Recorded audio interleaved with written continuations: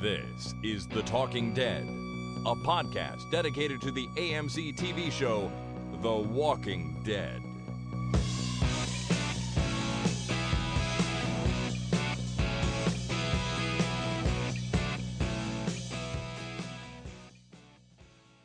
Hi, my name is Jason. And my name is Chris.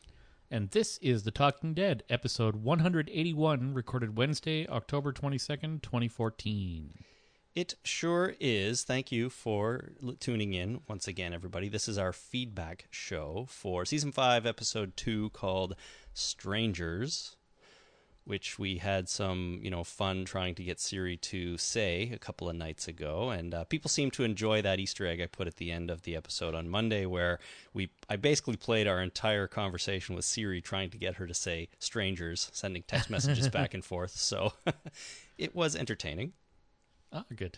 To say the least, I think. Well, it was entertaining at the time too. Just trying to fight Siri and get her to say it and texting back and forth. But eventually, I think it did it work out? I didn't listen back to the episode, so did it work? I didn't really like her read of the word, but it did kind of work out in the end.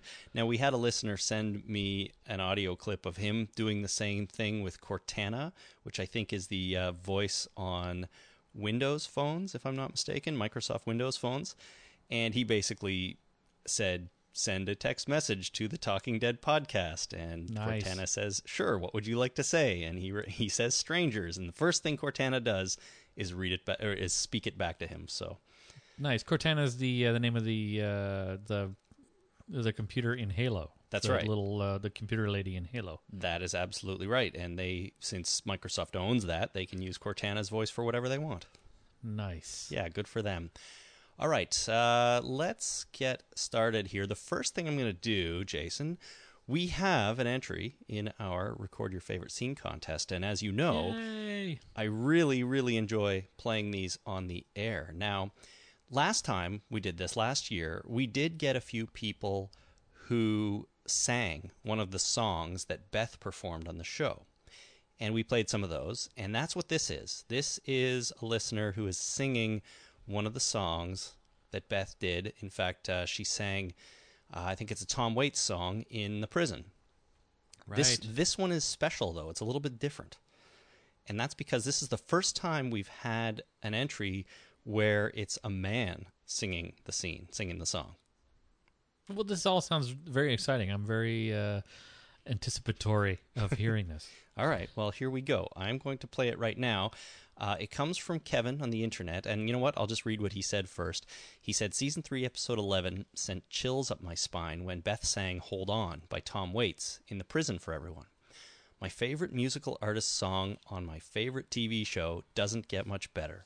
Whenever I hear or sing this song now, I think of that scene and how defeated everyone looked.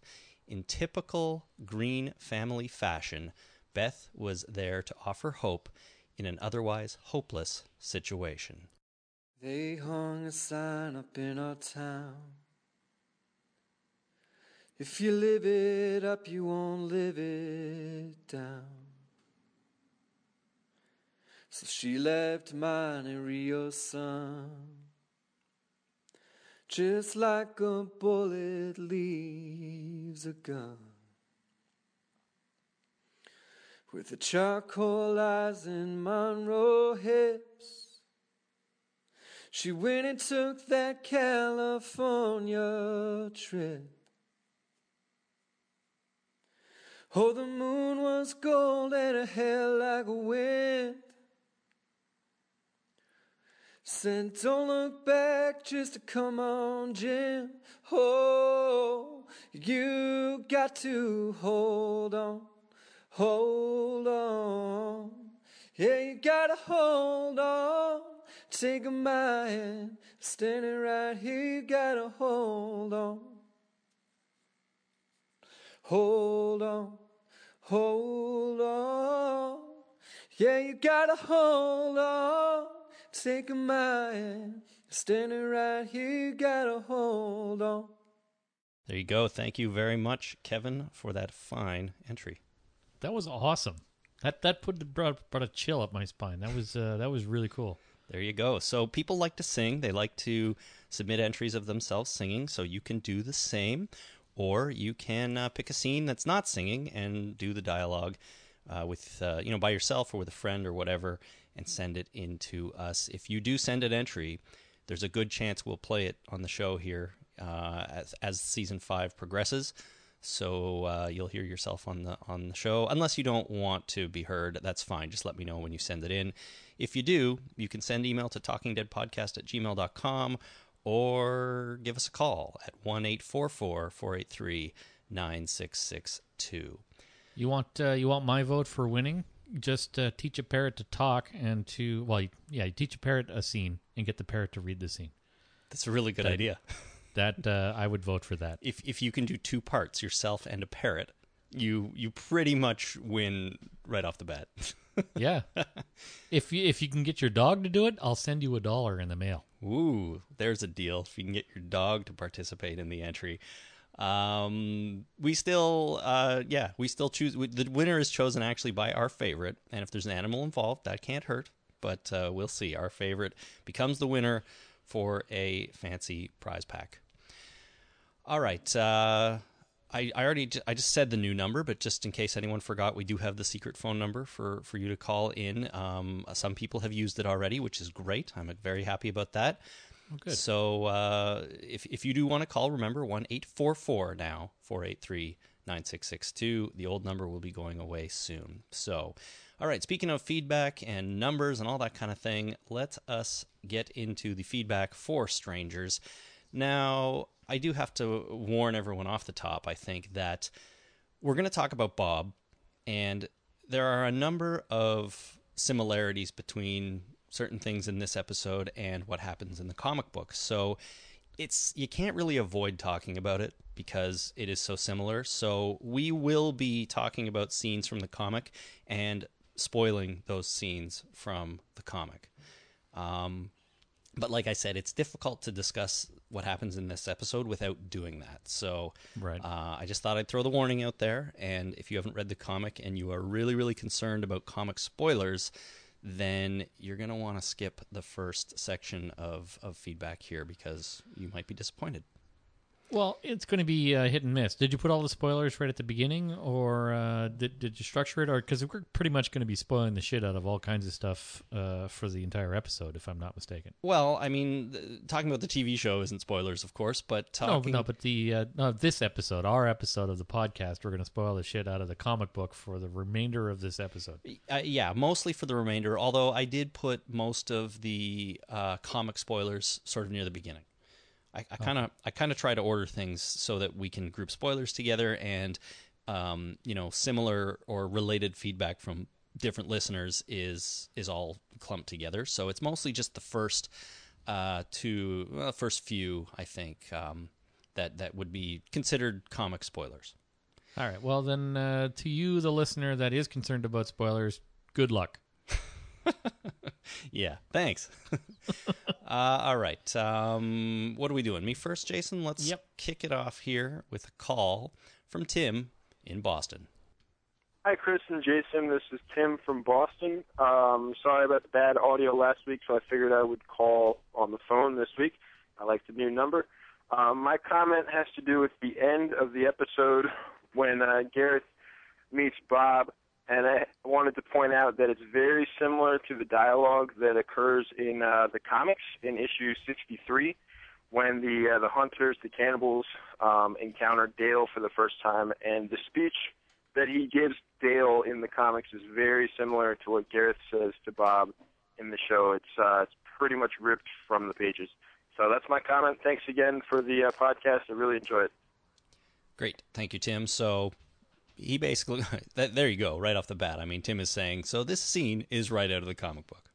It is, and thank you for pointing out the actual issue number, because I was going to go back and read these, the comics around this subject matter, and you've pinpointed exactly which ones I should go and read.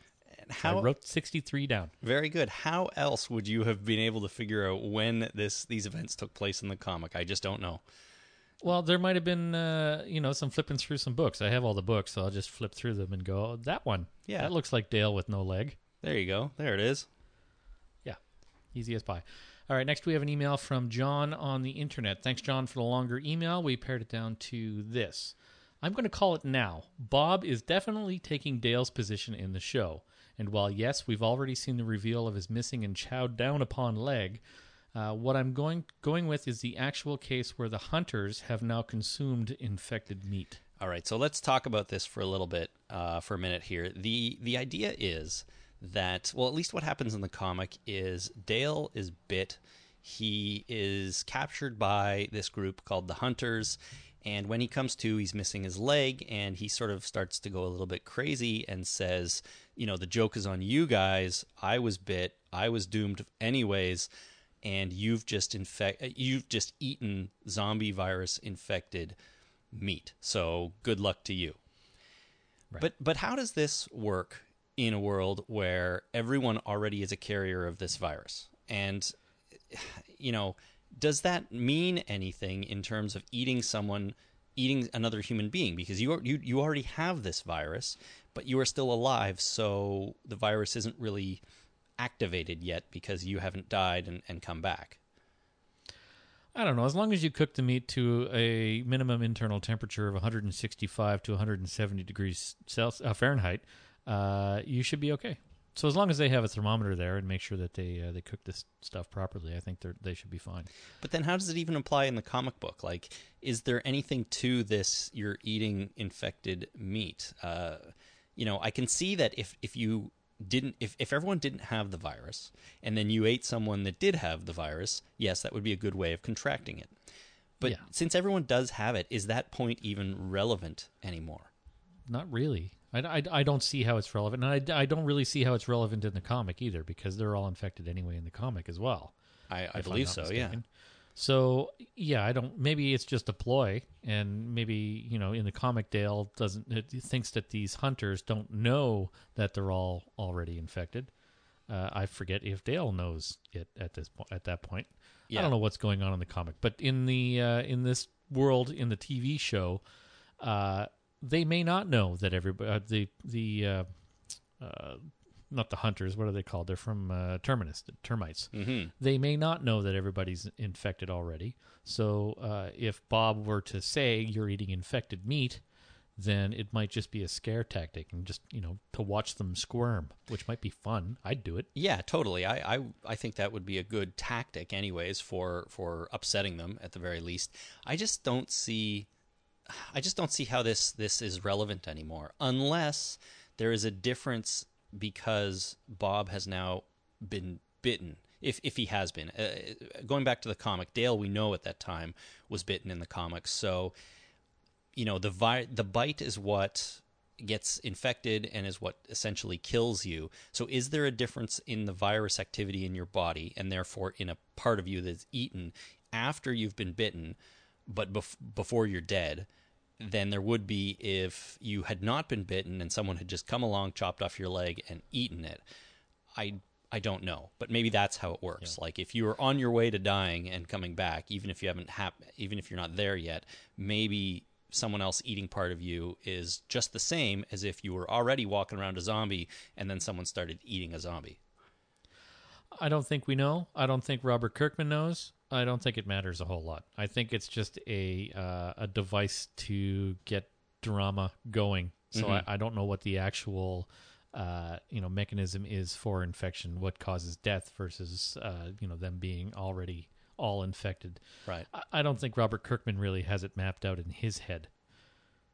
Well, I don't know. He might. I mean, he probably has an idea, but it's these kind of questions where it muddies a little bit, right? You don't know if post-bite, pre-bite, eating zombies. I don't know. It's hard to figure it all out.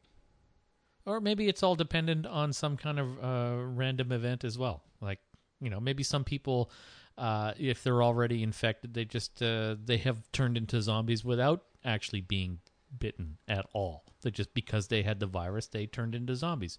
Some people have to get bitten. Some people can get bitten and they won't turn into zombies. Who the hell knows?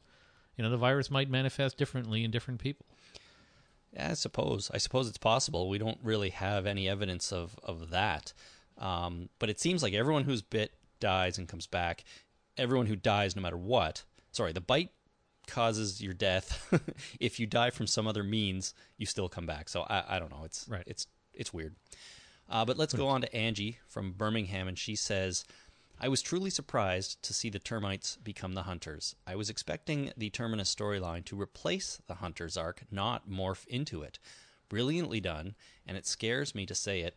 Gareth may well be one of my favorite characters. I doubt anyone will ever top him as a villain on this show.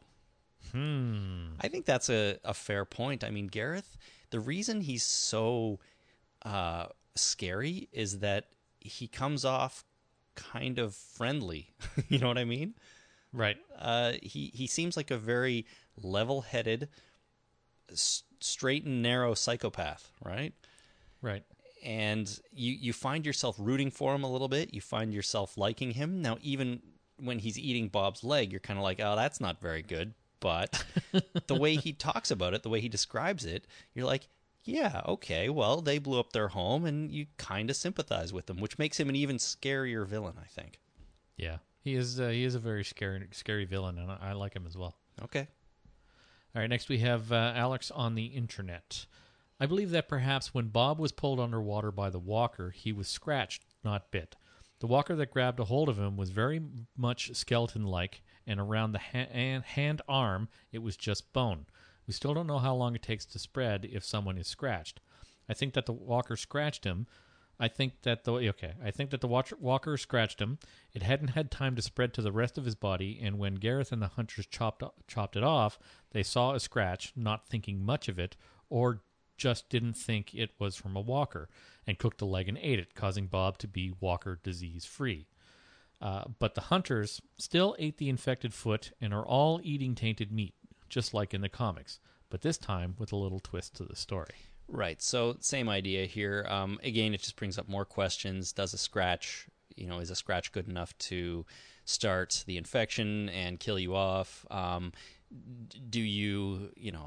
It's the same sort of thing. Like, are they really eating tainted meat or not? We do know that Herschel was saved by having his leg chopped off right after he was bitten. So they were able to deal with, a leg amputation over a bite from a zombie. And in this case, if whatever it is about contact with a zombie that kills you is slowed because it's a scratch and not a bite, then maybe that's why Bob survived for so long after his encounter with the zombie in the water, and maybe the leg amputation actually did occur soon enough to save his life, like it did with Herschel. I don't know. Could be. But maybe they'll find out that if you get a walker bite, all you have to do is pee on it, and it'll go away. Like a jellyfish sting. Exactly. Well, like when Joey Tribbiani stepped up. Yeah, you just got to pee on it. Or when you get like a hornet sting, you freeze it with ice. That's what you do. Yeah, that's right. We ice a lot of things, but sure. Yeah, well, we have a lot of ice up here, but down in Georgia during a zombie apocalypse, there's probably not a lot of ice. Yeah, not as readily available. Yeah, so I don't know. I think if somehow Gareth saved Bob's life by cutting his leg off, I think that is a really interesting twist to the story in any case. They're eating him. They definitely want to kill him. They want to kill everybody probably. Yet their actions, which they think are sort of leading towards their goal, is what saves Bob. I think that's really, really going to be awesome if that's how it turns out. That'd be cool. Okay, our next one is a call from Andrew in Vancouver. Hey, gentlemen. My name is Andrew. I'm in Vancouver. Just started listening to your podcast. This is the first episode. This week is the first one I listened to. Anyways, my theory on Bob and why he was crying, I agree that I think he was bit. And I think that when he was in the church and he was saying goodbye to his girlfriend, he said one more, and he gave her a very serious look. And you could tell like he was thinking that this is my last kiss. And I think that you could see it in his eyes that he knew, but she didn't, that was it. He was saying goodbye, and he was going out into the woods, and I think he was probably going to go and kill himself because he knew that it was inevitable, that he was going to turn. And then right when he was getting ready to do it, he was taken out by Gareth. And I think also the fact that they ate his leg might come into it. Like, his leg may have been contaminated, and those guys may now suffer consequences from eating a contaminated leg. So I don't know. I guess we'll wait and see what happens. But great job. So far, so good on your podcast. I'll keep listening. Thanks. Thanks, Andrew. You're right. I believe you. I think you're absolutely right in everything you've said. And welcome to the show. Yes, welcome to the show. Bob was going to kill himself. That would be quite something. I mean, I think he did have a gun in his pants when he walked out there, but I mean, everybody's walking around with a gun in their pants at this point, so I don't know if that means anything, but Bob had lost all hope because he knows what's about to happen to him, and he walked out there to take himself out. I think that's true. I think that's a true fact. All right, very good. Next we have Alejo on the internet. I hope I'm pronouncing your name right. I was hoping Gareth would offer Bob something to eat, and then while he was eating, he would tell him about the leg, only to realize he was eating his own leg. Talk about adding insult to injury. Yeah. Here you go. You must be hungry. Have a bite of this delicious meat we've just cooked up. Oh, by the way, that's your foot. There was a movie where I think it was like one of the Hannibal, the Red Riding, not Red Riding, but there was a movie after Silence of the Lambs where Hannibal, it was a prequel to Silence of the Lambs, and I think it was Hannibal that was had cut into somebody's skull and was taking little pieces of brain out and frying them up and feeding them to the guy. Nice. Yeah, so that kind of thing shows up every now and again, and it's really, it really is adding insult to injury. Doesn't that taste good, all fried with butter? I mean, anything tastes good fried with butter. It could be cardboard or your own brain. Yeah, one of those two probably is a little more appetizing, but I don't know which. Yeah, your choice. It's right. All right, next, Danny from London, UK.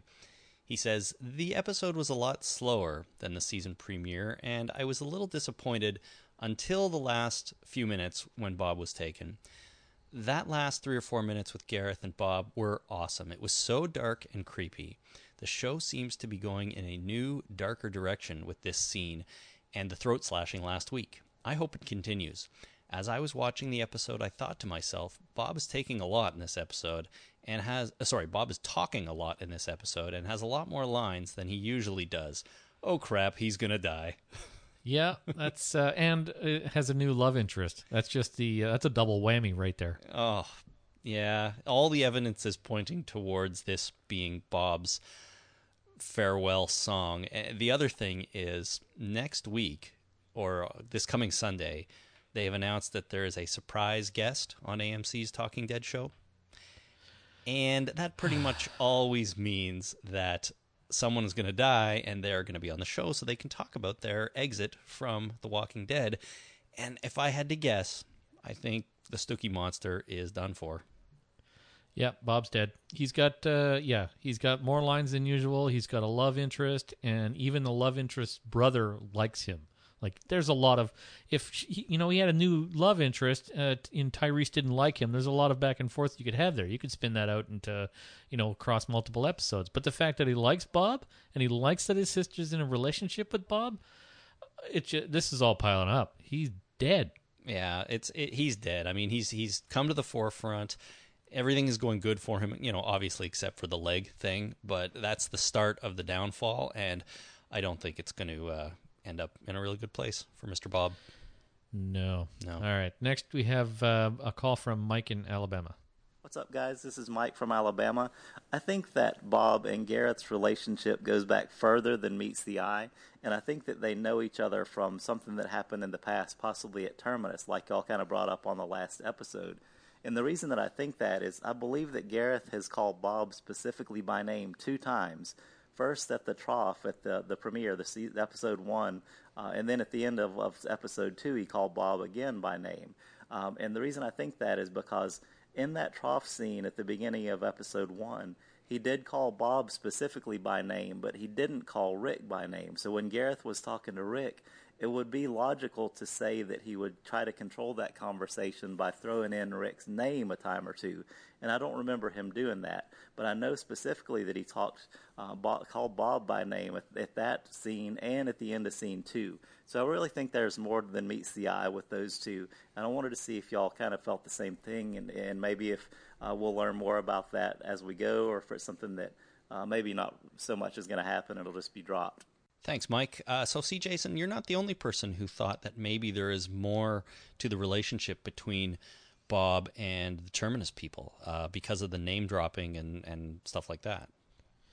Yeah, I'm hesitant. I'm not entirely sold that there is something more to that relationship, but maybe there is.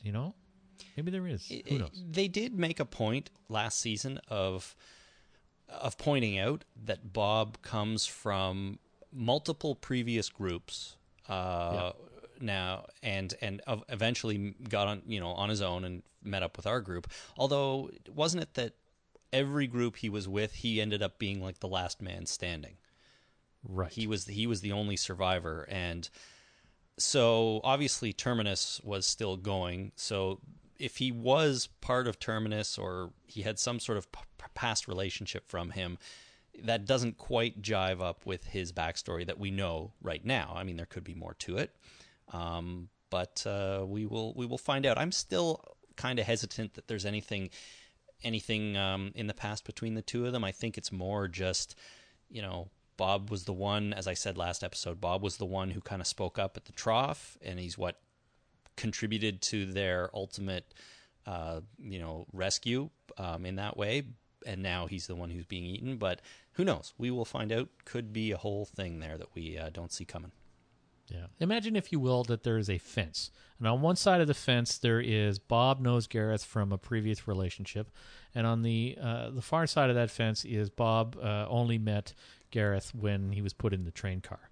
Now, I'm sitting on that fence, just so you know. I'm right on that fence. I'm not. I can't take a position on either side. I'm going to sit on that fence until something tips me over one way or the other, and I will fall like Humpty Dumpty, and all the king's horses and all the king's men won't put me back together again. So something is going to happen, is what you're saying. Yeah. Did you know that, just a quick side about Humpty Dumpty, that all depictions of Humpty Dumpty, picture him as an egg? There's nothing in that rhyme that has any indication that he's an egg at all. He's just Humpty Dumpty. Yeah, I know, but it's because it's implied that he breaks apart, and eggs tend to break apart when you drop them. Yeah, well, yeah, I'm just saying, Humpty Dumpty's not an egg. All right. Well, let's see if our next caller, Pam from Australia, has anything to say about that. Hi guys, it's Pam from Australia. I really enjoyed Strangers. It's typical of Robert Kirkman to have such a dark kind of a show.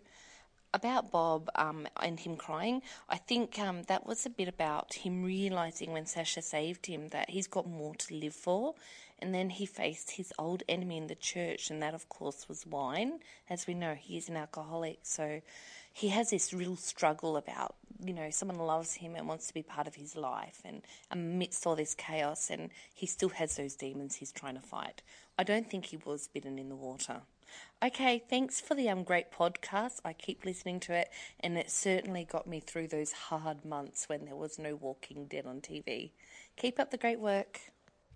Thank you, Pam. That's another thing we hadn't really brought up at all, is that there's also the booze, the wine aspect to Bob, and maybe he just needed to get away from that for a minute because he was too tempted in the church while everyone else was having a good time. Right, and remember what happened the last time he thought about getting alcohol? All the zombies in the world collapsed in on him in the big stop. That's right. I mean, alcohol has not been good to Bob in terms of attracting zombies and just, ruining his life. So, yeah, I mean, there is that angle too. Maybe him being outside had nothing to do with being bit, going to die. Maybe he just needed to get away for a minute. Now, I don't know, maybe take a friend out there to watch your back, but he wasn't thinking straight. No. And Pam, if you could call in every week, that'd be awesome, because I really like your accent. That was a lot of fun. There you go. Oh, that's me. Next, we have a call from Allison in Indianapolis. All right. This Allison, Allison has a few things to say, and here she goes. Okay, this is Allison in Indianapolis. I had to call back because of a few things. First of all, I already had the Talking Dead podcast phone number saved, so all I had to do was edit it. So, and you could possibly get a butt dial or a kid dial. So, just saying. Excellent. Second, I noticed at the very beginning of the episode the credits, and one of them was for Chris Coy, and that is the person that plays Martin, who Tyrese should have killed. So I knew he was going to be on there, and I recognized him from something else, so I had to search for him on the web, and that's how I know it was Chris Coy. So I saw that, I just glanced and saw that, and I thought, I wonder why Martin's going to be, it was a fleeting thought, though. And then at the very end, at the campfire, that was immediately, I said to my husband, there's Martin, there's that jackass.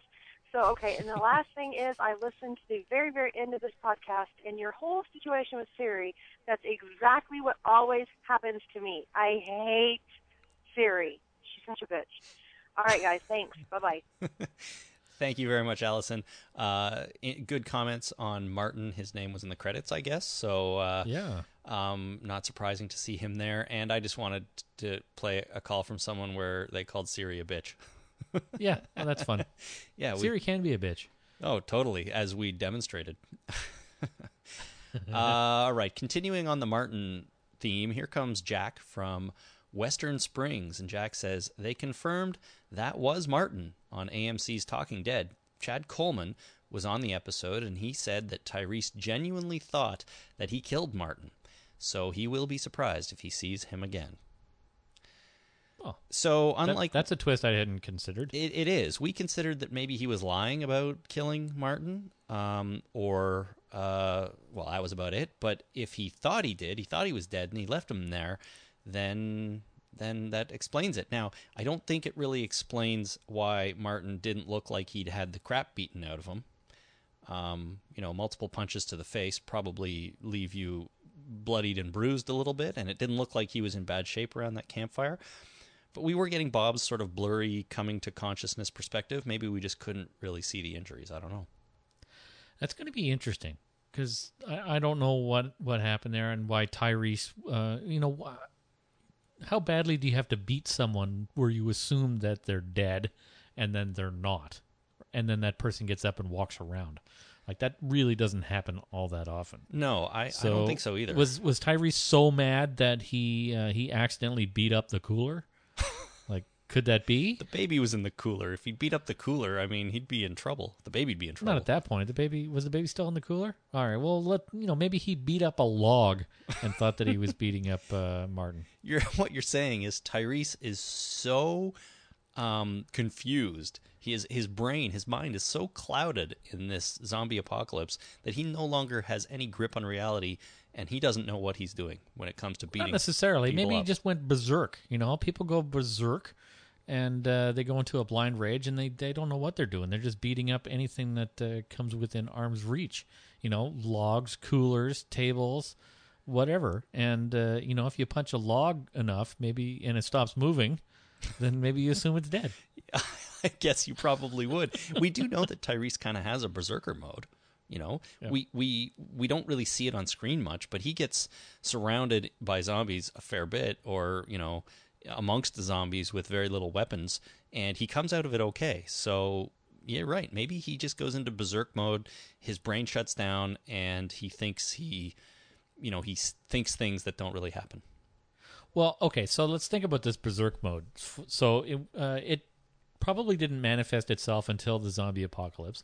And when you go into berserk mode in the zombie apocalypse, zombies have very soft heads, and usually he has his hammer. Mm-hmm. So he would smash a zombie, move on to the next zombie, smash the zombie, move on to the next zombie, smash the zombie. And this gets reinforced time after time every time he gets surrounded by zombies. So now he goes into berserk mode when he's beating up Martin. Maybe he just hit him once, and then turned around and started beating up other stuff, assuming that the first target was dead, and that it's time to move on to another target. So I'm going to beat up that wall, and if there's a fridge over there, I'm going to beat the crap out of the fridge. And, the china cupboard, who knows? Right. We smashed all the china and assumed the china cupboard was dead. So, it's not necessarily he's a complete idiot and has lost, his grip on reality. Maybe it's just the nature of his berserk mode that he slapped Martin once and assumed he was dead. I think we saw him punch him a few times, but I get what you're saying. He just he did what he would do if he was under his normal circumstance where he's attacking something. He hits it just enough and then moves to the next target, which in this case happened to be the fridge, if there was one. I don't think there was one, but there might have been a china cabinet or something in there. I doubt there was a china cabinet. Who knows? There was other furniture. That's all we're trying to say. Maybe he beat the crap out of the furniture. Like he just destroyed the place, and because of that, he assumed that Martin was dead. So when everybody got there and he was outside, if anybody had gone in, Martin would have been standing there alive, and the whole place would have been trashed around him. That's right. And he stopped Carol, I think, from going. He said, "Don't bother, he's dead." He did actually. So that almost leads to the the idea that maybe he knows he didn't kill him, and he didn't want anyone to go in there and verify that fact. Why wouldn't you though? Like, what's the problem with leaving that guy alive? Other people have left people alive before.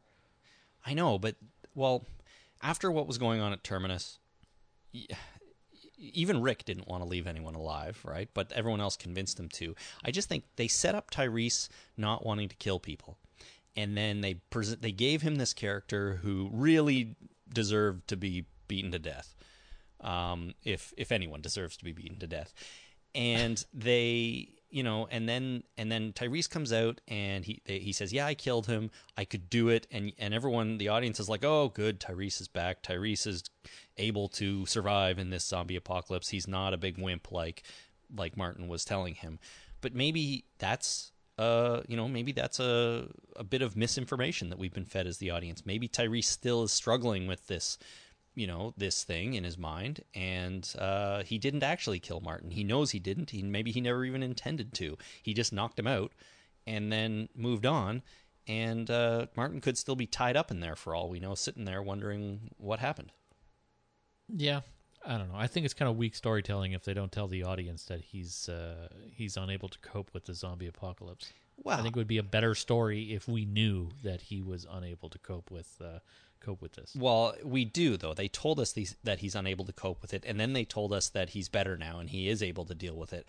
I just think sometimes we're fed misinformation, right? Sometimes the audience knows more than the characters. Sometimes we know the same as the characters. It's rare that we know less, I think. But sometimes that might happen. So I'm just saying there could be more to this story.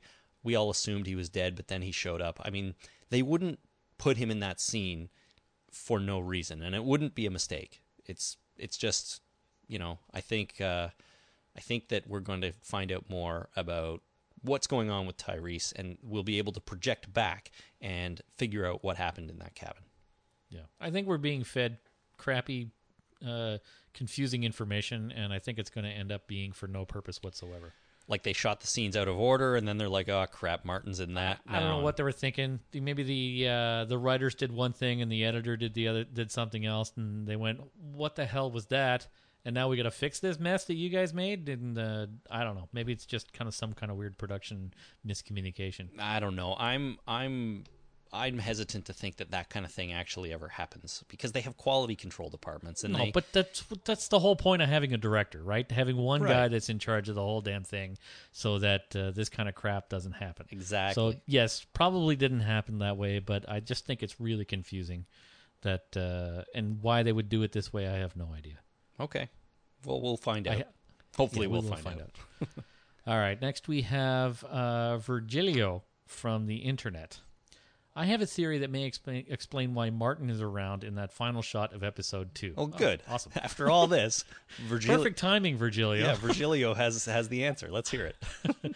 For that matter, it explains why Gareth, who was shot in the shoulder, is walking around without any need for assistance. I believe the cannibals have discovered eating human flesh, infected by the virus, of course, gives people increased ability to recover from injury. It won't save you from a rifle shot to the head or a zombie devouring your face, but it will allow you to recover from multiple punches to the head, Martin, or from a shot to the chest, Gareth. Eating humans gives you a healing factor. What do you think about that? It may... Okay, so zombies can take a hit. Like, they can take a body shot, a rifle shot to the chest, and still continue moving. It's not that they've healed from the injury. It's just that it really doesn't have a bearing on their function. No, I mean, their basic bodily functions are not happening anymore. It's just that they have enough brain power to operate their muscle system so they can walk and move and things like that. Right. So this would also explain why Herschel was able to so quickly recover from having his leg amputated. Later that day he was up and walking around. A couple of months later he had a prosthetic thing that was developed by magic, and he was walking around with no problems whatsoever. Right. So maybe this infection that everybody's already infected, gives you the ability to not give a shit about your injuries as much. So by eating human flesh, it's not really the level of infection that kills you, gives you the fever and kills you and makes you come back, but it is slightly more than if you didn't eat human flesh. So maybe Martin and Gareth are able to not give a crap as much about their injuries as the regular people that don't eat humans. Well, let me just say that I think there is very little chance that this theory is going to play out on the show, that eating other humans gives you some sort of ability to heal faster. But I do think... It's not healing, it's just not giving a shit. I mean, I have what is that thing that people have where they don't feel pain? I don't know, but whatever I guess that's there is called. A condition, yeah. I have a mild form of that. Like, I've discovered large cuts on my body only by looking and seeing the blood and wondering where it came from, and then washing off the dried blood and going, oh, there's a cut. Right, but I don't think that applies here. Like, you may not feel a cut on your leg.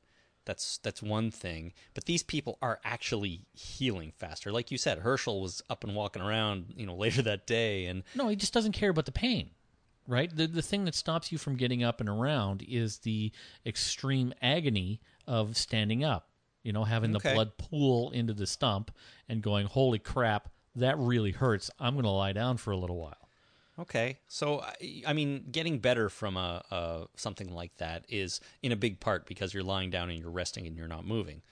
But you're saying that if it doesn't hurt, people might not do that, and if that doesn't kill them, the act of moving around, they might just be like, whatever.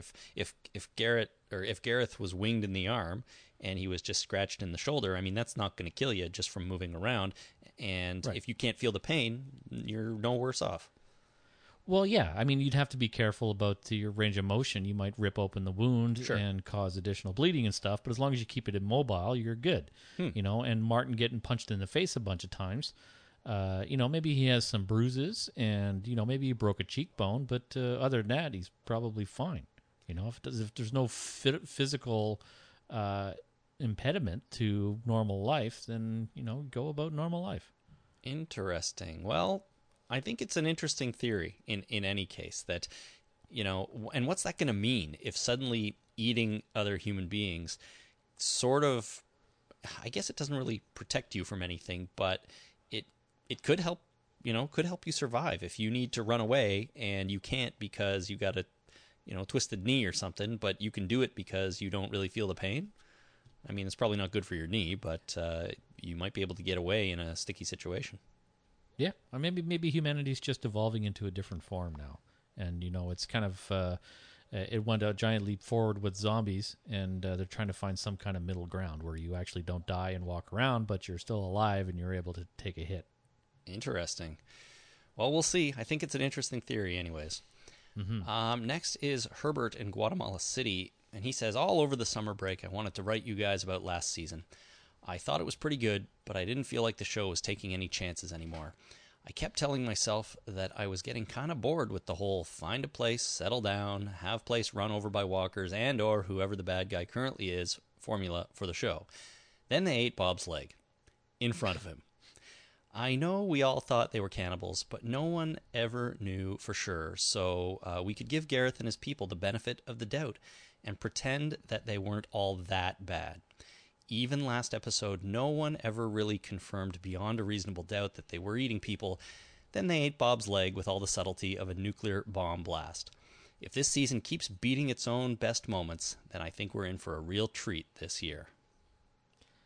Yeah, absolutely right. I would agree. I think I think this season so far, despite thinking the second episode was a little weak, the reveal at the end was crazy shocking, and of course the premiere of season 5 was way out there too, just in terms of everything that happened. It was amazing.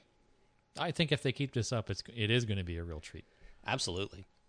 All right. So all right, hold on. Before we move on, one more. Right. I just wanted to take a quick break right here in the middle to let people know that we've got a new sponsor, sort of, for this episode and moving forward.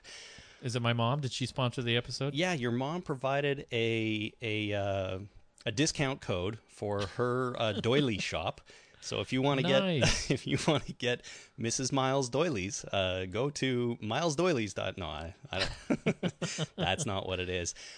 We are working with goldlabel.com, who runs a licensed Walking Dead merchandise store. They have shirts, they've got mugs, they've got stickers, all kinds of actual licensed Walking Dead merchandise. And for the next week or so, you can get a 15% discount in their Walking Dead store if you use the code SHOPDEAD15. That's SHOPDEAD 15.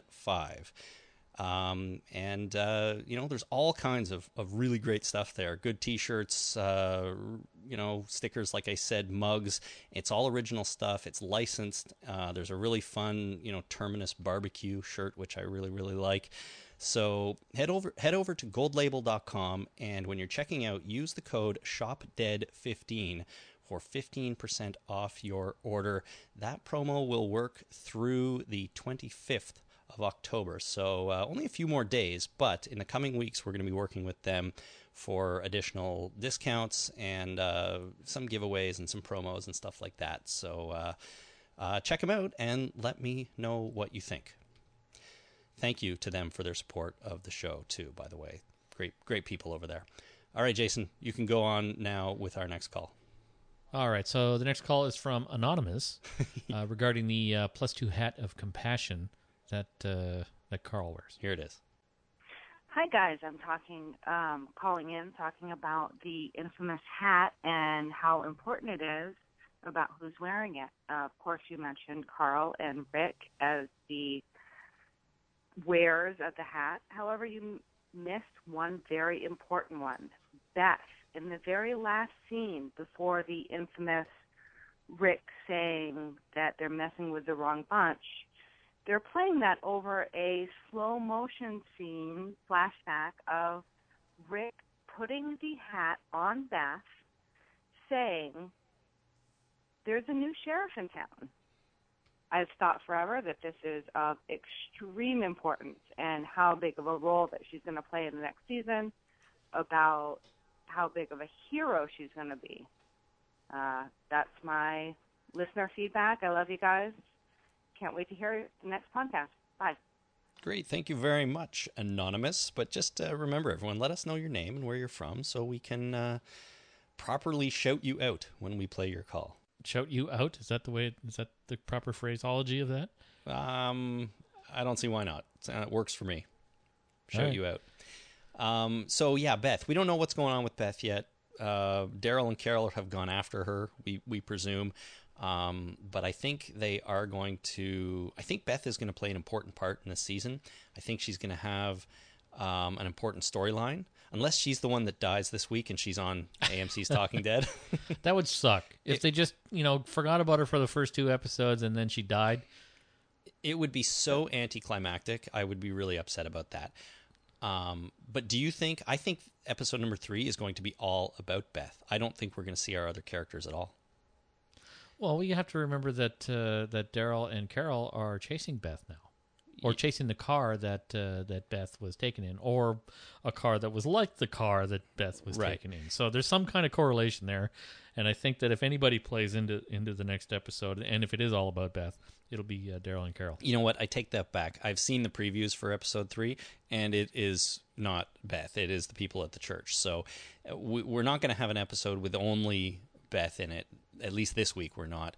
But maybe we'll get a little bit more information about Beth on Sunday night, and we'll get sort of a 50-50 episode or something like that. If not, if we don't see Beth at all in episode 3, I'm thinking the longer it goes, the more likely we're going to get Beth's governor episode, where it's all about her and we don't see anybody else at the prison or wherever they happen to be at that time, church or otherwise. And then she's going to lose an eye and get all pissed off and come back and kill everybody. Let's hope not, because I don't want to see that happen. I like Beth. I'd like to see her on the show, and that's right. She's cool. Cool. All right, this next email comes from Jenna in Kentucky. You guys were saying it seemed strange and out of character for Eugene to say foobar. I disagree. In the premiere, instead of saying, if I die, or if I don't make it, he says, when I go red ring, as in Red Ring of Death on the Xbox. Anyone who talks like that would most definitely use foobar as an everyday colloquialism, especially if he was a gamer that played a lot of military shooter games like Medal of Honor. This would also explain why he felt comfortable picking up Abraham's gun last season, but didn't have the practical knowledge to use it properly and ended up shooting the truck. The mullet, however, is clearly explained by time travel. Well, clearly. Yeah, clearly. Okay, so if he plays Medal of Honor or Call of Duty or any of those military-type games, then foobar is probably normal. Well, I can see Jenna's point that he seems to use pop culture, in his speech and things like that, like Red Ring. I don't remember that line, but I'll take her word for it. I remember it. Okay, so, I can see that. I still don't like the line that much, but maybe it's not as out of character as I think it is, and I can accept that. Well, as long as Jenna still believes that the mullet is explained by time travel, then my reason for thinking that foobar is appropriate for a time traveler is still valid. Sure. He's still a time traveler. Sure. If he's time traveling, then anything goes. He may not have gone back to World War II, but he's definitely coming from the 80s. Yeah, right? I suppose you're right. Or the early 90s from where I grew up, because we were about 10 years behind the rest of the world in fashion. And everything else. Small towns? Oh, yeah, boy. All right, so next we have Drew on the internet regarding the markings on trees. And this is very spoilery for the comic and possibly for the show, so be warned. I think it's speculative for the show, but those can sometimes be sort of like spoilers. So, right. So yeah, okay. So it's spoilery for the comic and specularly for the show. What you said. Could be that they are laying the foundation for future seasons. Maybe the marks in the trees are by Aaron and Eric, who would be recruiting. The ones near Terminus were circles with an X, maybe indicating survivors in this area are bad people and no good for recruitment. The one near the church was a line, maybe indicating survivors might be suitable for Alexandria. Also, it plays as if it were one of Gareth's people watching the group at night, but could have been Aaron. Drew goes on to say that maybe he's looking too far ahead, and this is probably too far from Washington. All right, so to expand on this a little bit, in the comic, as our group moves towards Washington, they meet up with some people who basically are following them for a while, trying to determine if they're the type of people that they would want to invite into their community. And so these other people, Aaron and Eric, are out recruiting people, survivors, for the community. And what Drew is saying here is that maybe that's kind of what we're seeing the early stages of on the TV show, that maybe these two characters are out, they came across Terminus and were like, nope, we don't think they're good because they bring people in and eat them, and that's not good. We're not going to invite them into our little safe community. So we'll put X's on trees here and kind of, that'll be like our sign that these aren't the people that we want to associate with. The problem with this is, and I think Drew mentioned this in his email too, is that we're still way far away from Washington if the show even goes there, and if it does, we're still in Georgia, which is a long way from Washington. I don't think two characters without any real means of transportation would be scouting people in Georgia, which is like 4 states away or something like that. Well, I don't know. Yeah, I shouldn't guess at the geography, but they got to go through South Carolina, North Carolina, at least, right? Stupid geography. I'm just making myself look stupid. Anyways. If it was Canada, I'd be iffy, well, especially over in the Maritime provinces. But with the states, I got nothing. All right. Well, anyways, it's a long way from Georgia to Washington, and I don't know that these people would be scouting all the way down there. So I think it's unlikely that these signs are from them, but maybe it's something similar. Like maybe these are symbols that mean something rather than laying a trail. Because like you said on Monday, it was definitely a glyph. It wasn't just an X with a circle. It was a meaningful symbol, right? Yep. And we don't know the meanings of them. But our next email comes from Gayla in Maple, Ontario, and I think she may have figured it out. Oh, cool. She writes, I looked up hobo symbols. A circle with an X in it means safe here, good chance for food. A horizontal line means doubtful. Father Gabriel is hiding something. We all know that, and the termites are not that far, even when they were in Terminus. I think Father Gabe sold out his parishioners to the termites in exchange for safety, food, and protection. He offered false security to families in his parish, and the children drew those pictures, while Gabe awaited his own salvation in the form of the termites' offer of security. They protected him from the walkers. He provided them with food. Remember, there was that whole table of children's toys at Terminus. Oh, jeez. This is just such a depressing and horrific theory, but I like it, and I think it's actually pretty plausible. Yeah, I'm not entirely sold on it. I think that that Father Gabriel, I think rather than being malicious and actually selling his parishioners for safety, I think maybe whatever he's hiding is probably just a result of paralyzing fear. Locking himself up in his church with all his canned goods and not letting anybody in. Whatever happened outside that church was not his business. He was just afraid. Yeah, but I think that kind of feeling could lead to doing something like this. He probably feels terribly guilty about it, but he could have been threatened. He could be afraid. He could have no other recourse but to work with the termites. It's like either we eat all of you, or you can live if you become kind of a feeder system for people towards Terminus. And if you do, like, send everyone who comes to your church, send them to Terminus, we'll strip them and eat them and provide you with food and supplies if you keep doing this for us. I mean, it's kind of a no-win situation for him, but he would have had to have, made the choice somehow. I think it's an interesting theory. I can't seem to get on board with it. I don't know. I like it. The other end of it is, maybe when he was out in the woods, he didn't know yet that Terminus had been overthrown, and he didn't know that the people who rescued him from the zombies were the ones that overthrew it.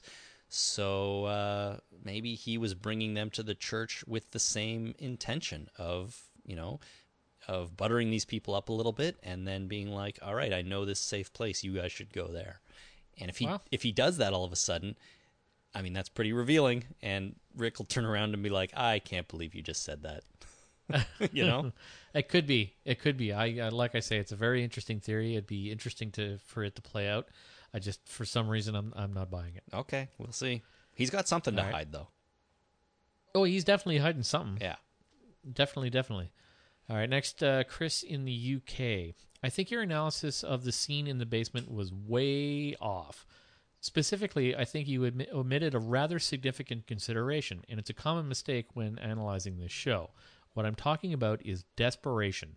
They need that food. They don't just want it, they need it. Their practical alternative to going into the basement is likely starvation. And it's not just food that they're short of, it's lack of ammo too.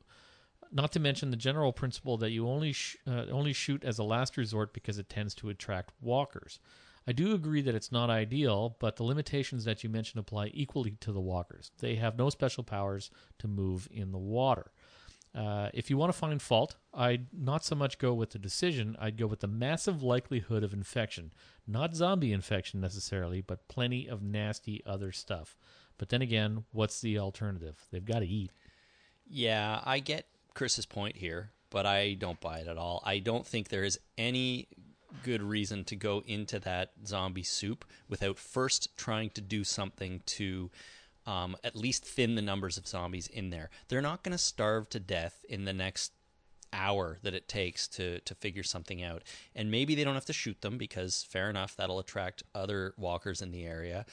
But the first thing they do when they walk into that room is like, we're going down in there. And, you know, they're not starving to death. That's one of the things that I think you just have to put past with this show. In real life, yeah, food would be a serious concern, and it is on the show too. But if all this show was about was finding food, it would be super boring.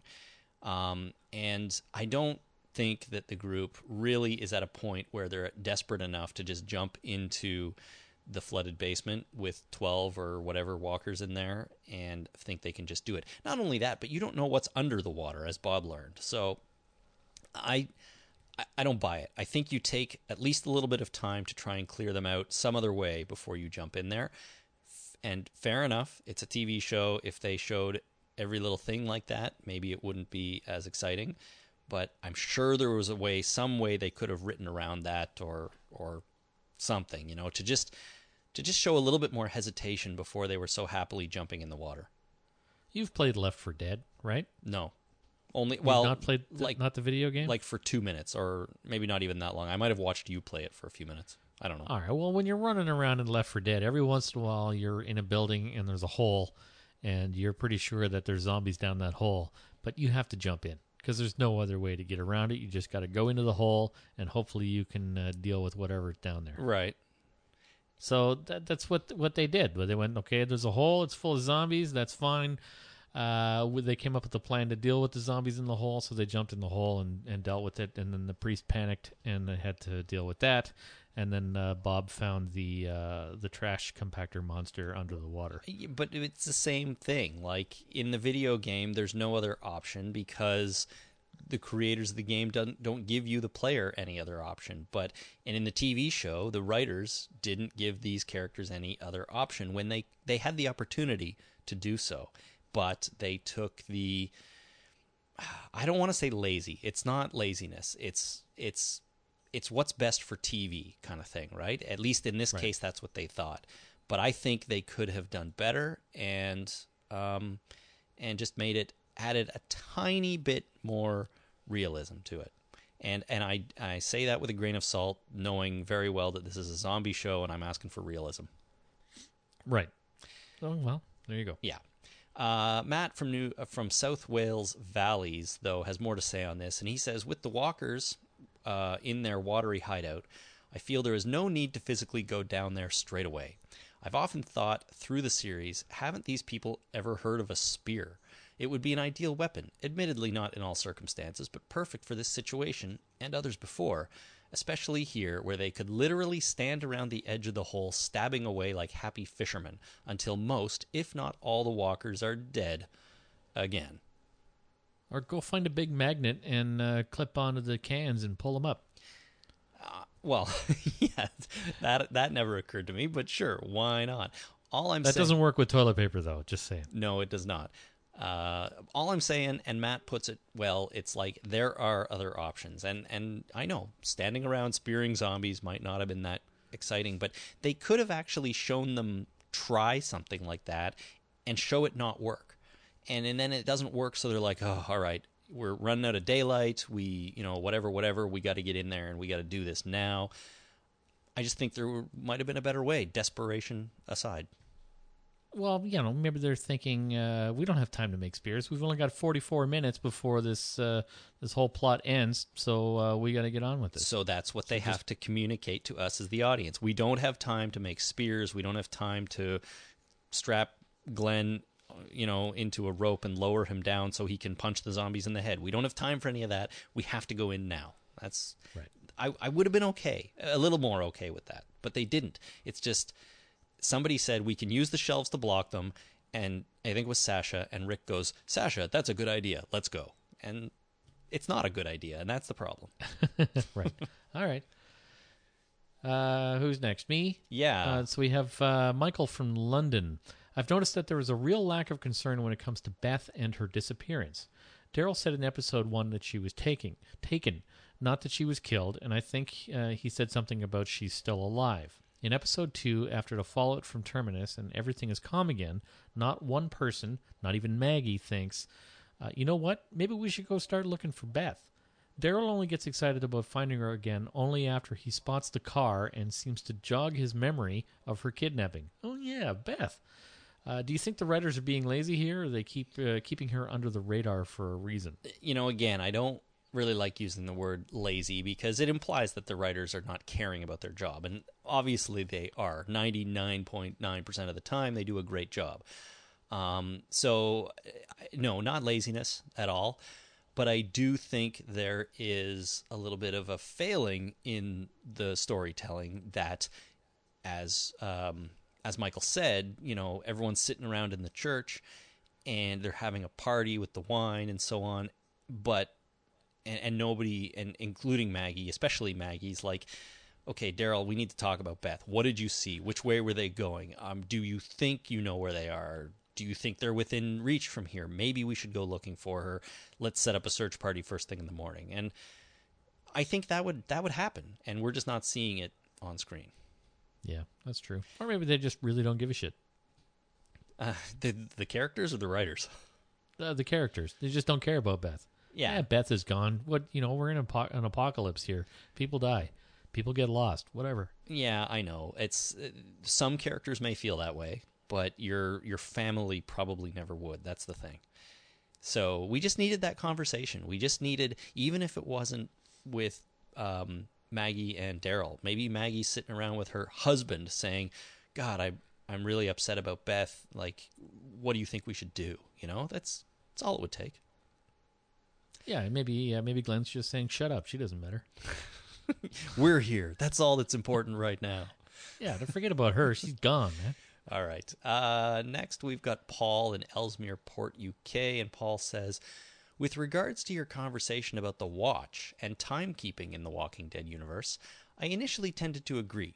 Although then I was thinking about scouting parties or supply runs, etc., I think it would be very handy to say things like, if we are not back in 2 hours, come looking for us, or let's meet at X or Y at 3 o'clock. For these reasons, I think a couple of the group wearing some type of timepiece could be invaluable. And just to reinforce that, we actually had a bunch of people write in and say having some sort of way to tell time and coordinate yourselves is the biggest reason to continue keeping track of time. I'll buy that.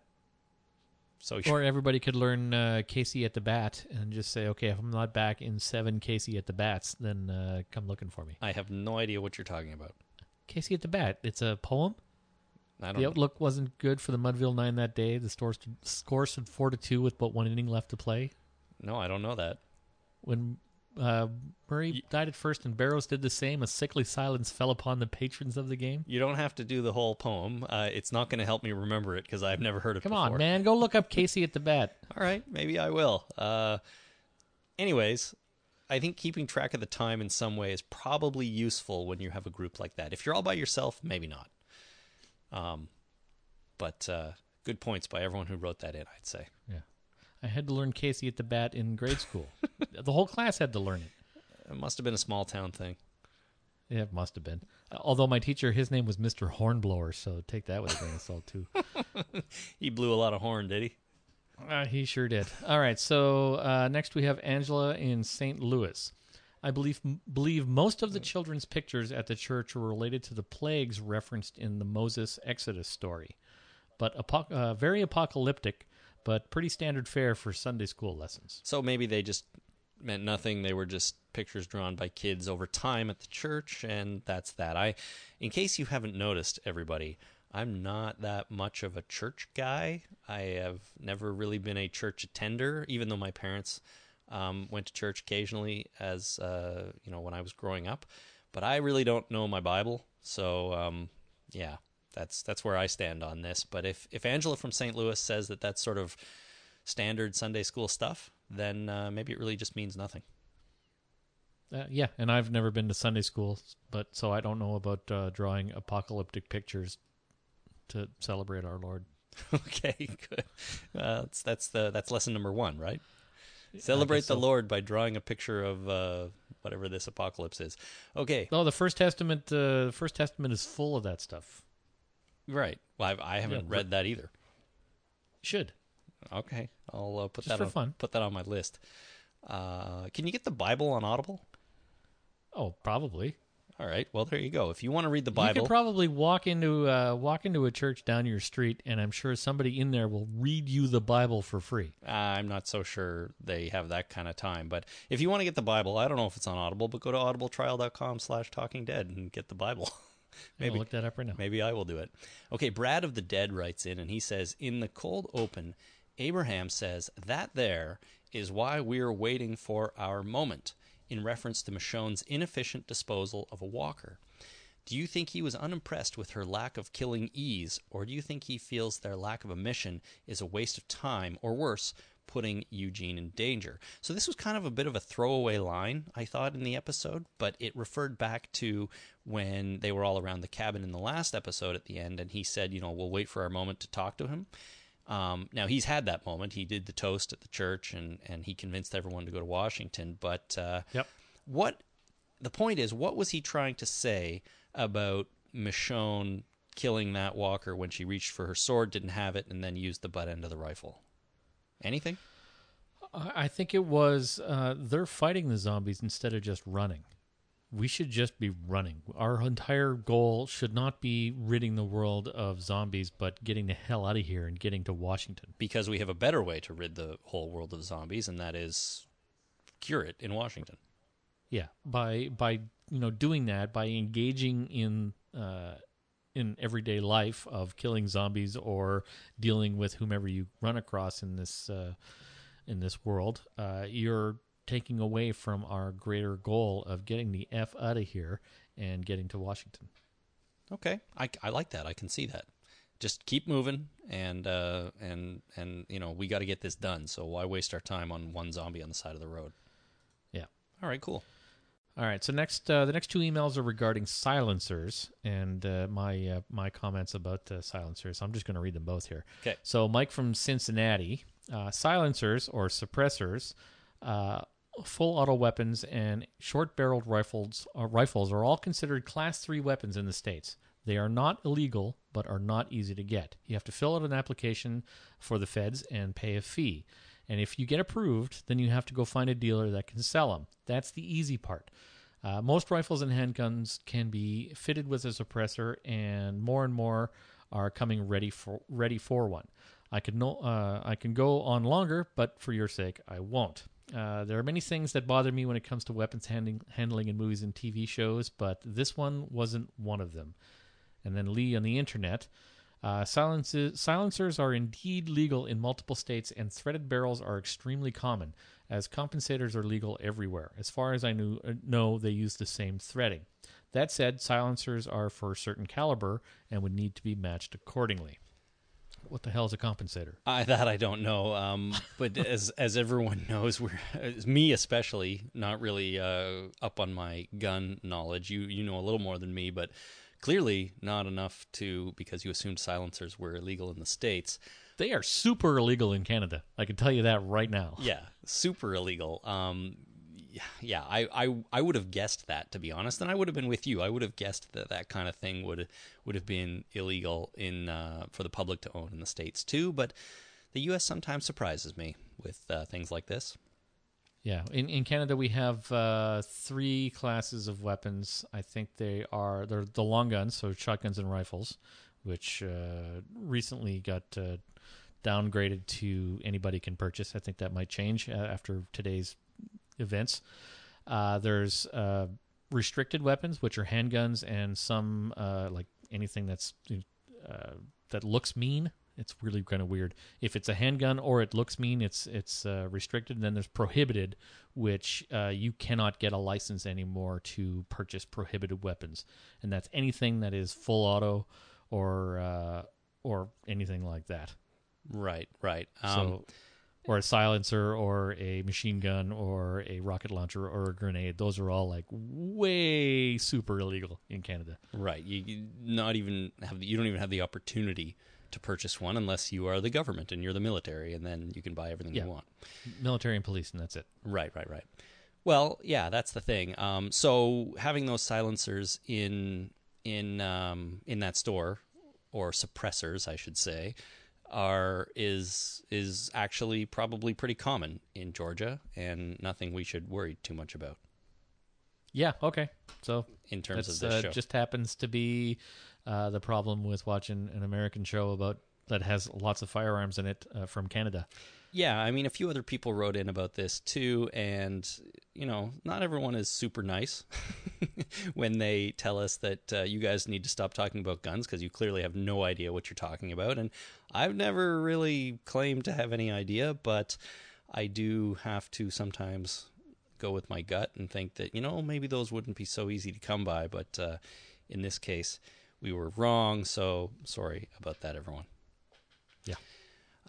Really, they were mean when they said don't stop talking about guns? Well, it's not. I don't mean just this time. Like, over the years, guns come up and weapons come up a lot because of the nature of this show. And every time we speculate on something and get it wrong, which is most of the time, people are not really afraid to let us know, which is fine. I don't mind being corrected. That's good.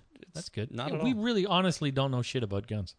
No, we really don't. So if you feel the need to let us know, that is great. Just once in a while, you get someone write in and say something like, you guys are idiots. You should not talk about this. I'm like, well, we're going to do what we're going to do. But I suppose that's fair too. Yeah. So there's no guarantee that we know what we're talking about just because we're talking. Never made that guarantee. That's for sure. All right. Finally, John from Rhode Island writes in, I think Carol was trying to leave the group. She wants to be alone or find another group that doesn't know her so she doesn't have to talk about what she did. And being around people she knows only makes it harder to keep secrets. She tells Tyrese she just wants to forget what happened, and she tells Daryl she's not talking about what happened. She also tells Rick that he was right when he said she could survive on her own. She seemed to have no problem with that. She also told Tyrese last episode that she wasn't staying at Terminus.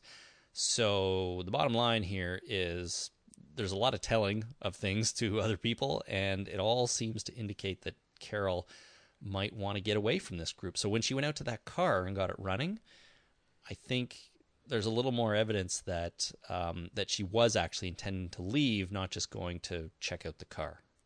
Right. Well, that could be, but she won't. Like, there's no way, right? No, not now. I mean, if she's instrumental in rescuing... Well, I shouldn't say rescuing Beth, because we don't really know what Beth's situation is, right? All we know is that she's somewhere from that Comic-Con trailer that we saw, and things don't necessarily look that great for her, but we don't really know. So let's assume, though, that Beth needs rescuing. If Carol is in some way instrumental in that with Daryl, she will have now been part of the main rescue of everybody from Terminus and the sub-rescue, or the secondary rescue of Beth from wherever she is. Carol's going to come out looking pretty good, and maybe she's going to decide to stay with the group after that instead of hitting the road. Yeah. I think Beth's situation is going to be much like Rorschach in The Watchmen.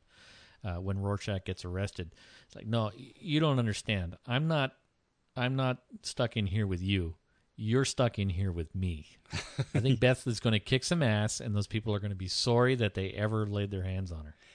Maybe Beth is not the little girl she was back in season 2, or the little teenager. Maybe she has grown up a lot, and I don't know. We'll see what happens. I'm really, really anxious to get to the Beth storyline. They teased it at Comic-Con, and they haven't given us anything since then. So I am really looking forward to finding out what's up with her. And most importantly, she is not wearing the hat of compassion. Not right now. Nope. Not right now. So, she's going to kick some ass, I think. Yeah, and then when she comes back, they'll have to give her back the hat so she turns into Nice Beth again. That's right. Good. All right, thank you so much to everyone who wrote and called in. This was a bigger than average feedback show. We'll, of course, be back next week when we recap Season 5, Episode 3, which, if memory serves, is called 4 Walls and a Roof, whatever that refers to. Sounds like the room I'm in right now. Sounds like a house, yeah, somewhere to be indoors. Who knows, though? We'll see what that means in the context of the episode. I'm going to be in California on the weekend, so our podcast may come a tiny bit later than usual, but we're going to try our best to get it out on Monday night, just like we do. But if something happens, like my plane is delayed on the way home on Monday, then you never know what might happen. But let's go with the assumption right now that everything will be fine, and we'll be recording a podcast next Monday evening, just like we normally would. So if you see me walking around California, say hi, and I will say hi back. That sounds like a great deal. It does. I'm going to be there from Friday night to Monday morning. So I'm looking forward to it. I'm definitely looking forward to the weather. I looked up the weather for the weekend, and it looks like it's going to be hot and sunny, which it always is in California. It's California. Oh, man. Such a great place. So that should be fun. Until then, if you want to get in contact, of course, you can call the secret zombie line. It's 1-844-483-9662. You can find us on Twitter at Talking Dead, or you can find us on Facebook at facebook.com/TheTalkingDead. Finally, you can also send email to talkingdeadpodcast@gmail.com, or if you want to, go to the website and click send voicemail. You can also get us on there. Thank you to goldlabel.com for helping bring this episode to you. If you want to take part in that, for a few more days until the 25th, you can get 15% off at their store by using the promo code SHOPDEAD15. And like I said, we'll be having more sort of giveaways and sweepstakes involving them in the coming weeks. So look out for those. And of course, you can also support us on Patreon at patreon.com/thetalkingdead. Or the simplest and easiest way probably is to use our Amazon link by going to amazon.talkingdeadpodcast.com before you do all your shopping. We have no idea what you buy, but we do get a small cut of the purchase. So that's a really, really easy way to help us out, and it doesn't cost you anything more. Finally, before we go, just remember to send in your entries for our Record Your Favorite Scene contest. We do have a couple in now. It's been a little bit of a slow start, I must say, on the contest. I think we got more up front last year, but it's okay. It's okay. We've got all season to get through it. So get those in. You can email them. You can call them in. You can record yourself on your phone and send me the audio file. That's probably the best way because of the sound quality. But we look forward to getting all those and playing some of them on the air and then choosing our favorite for a big fancy prize pack at the end of the season.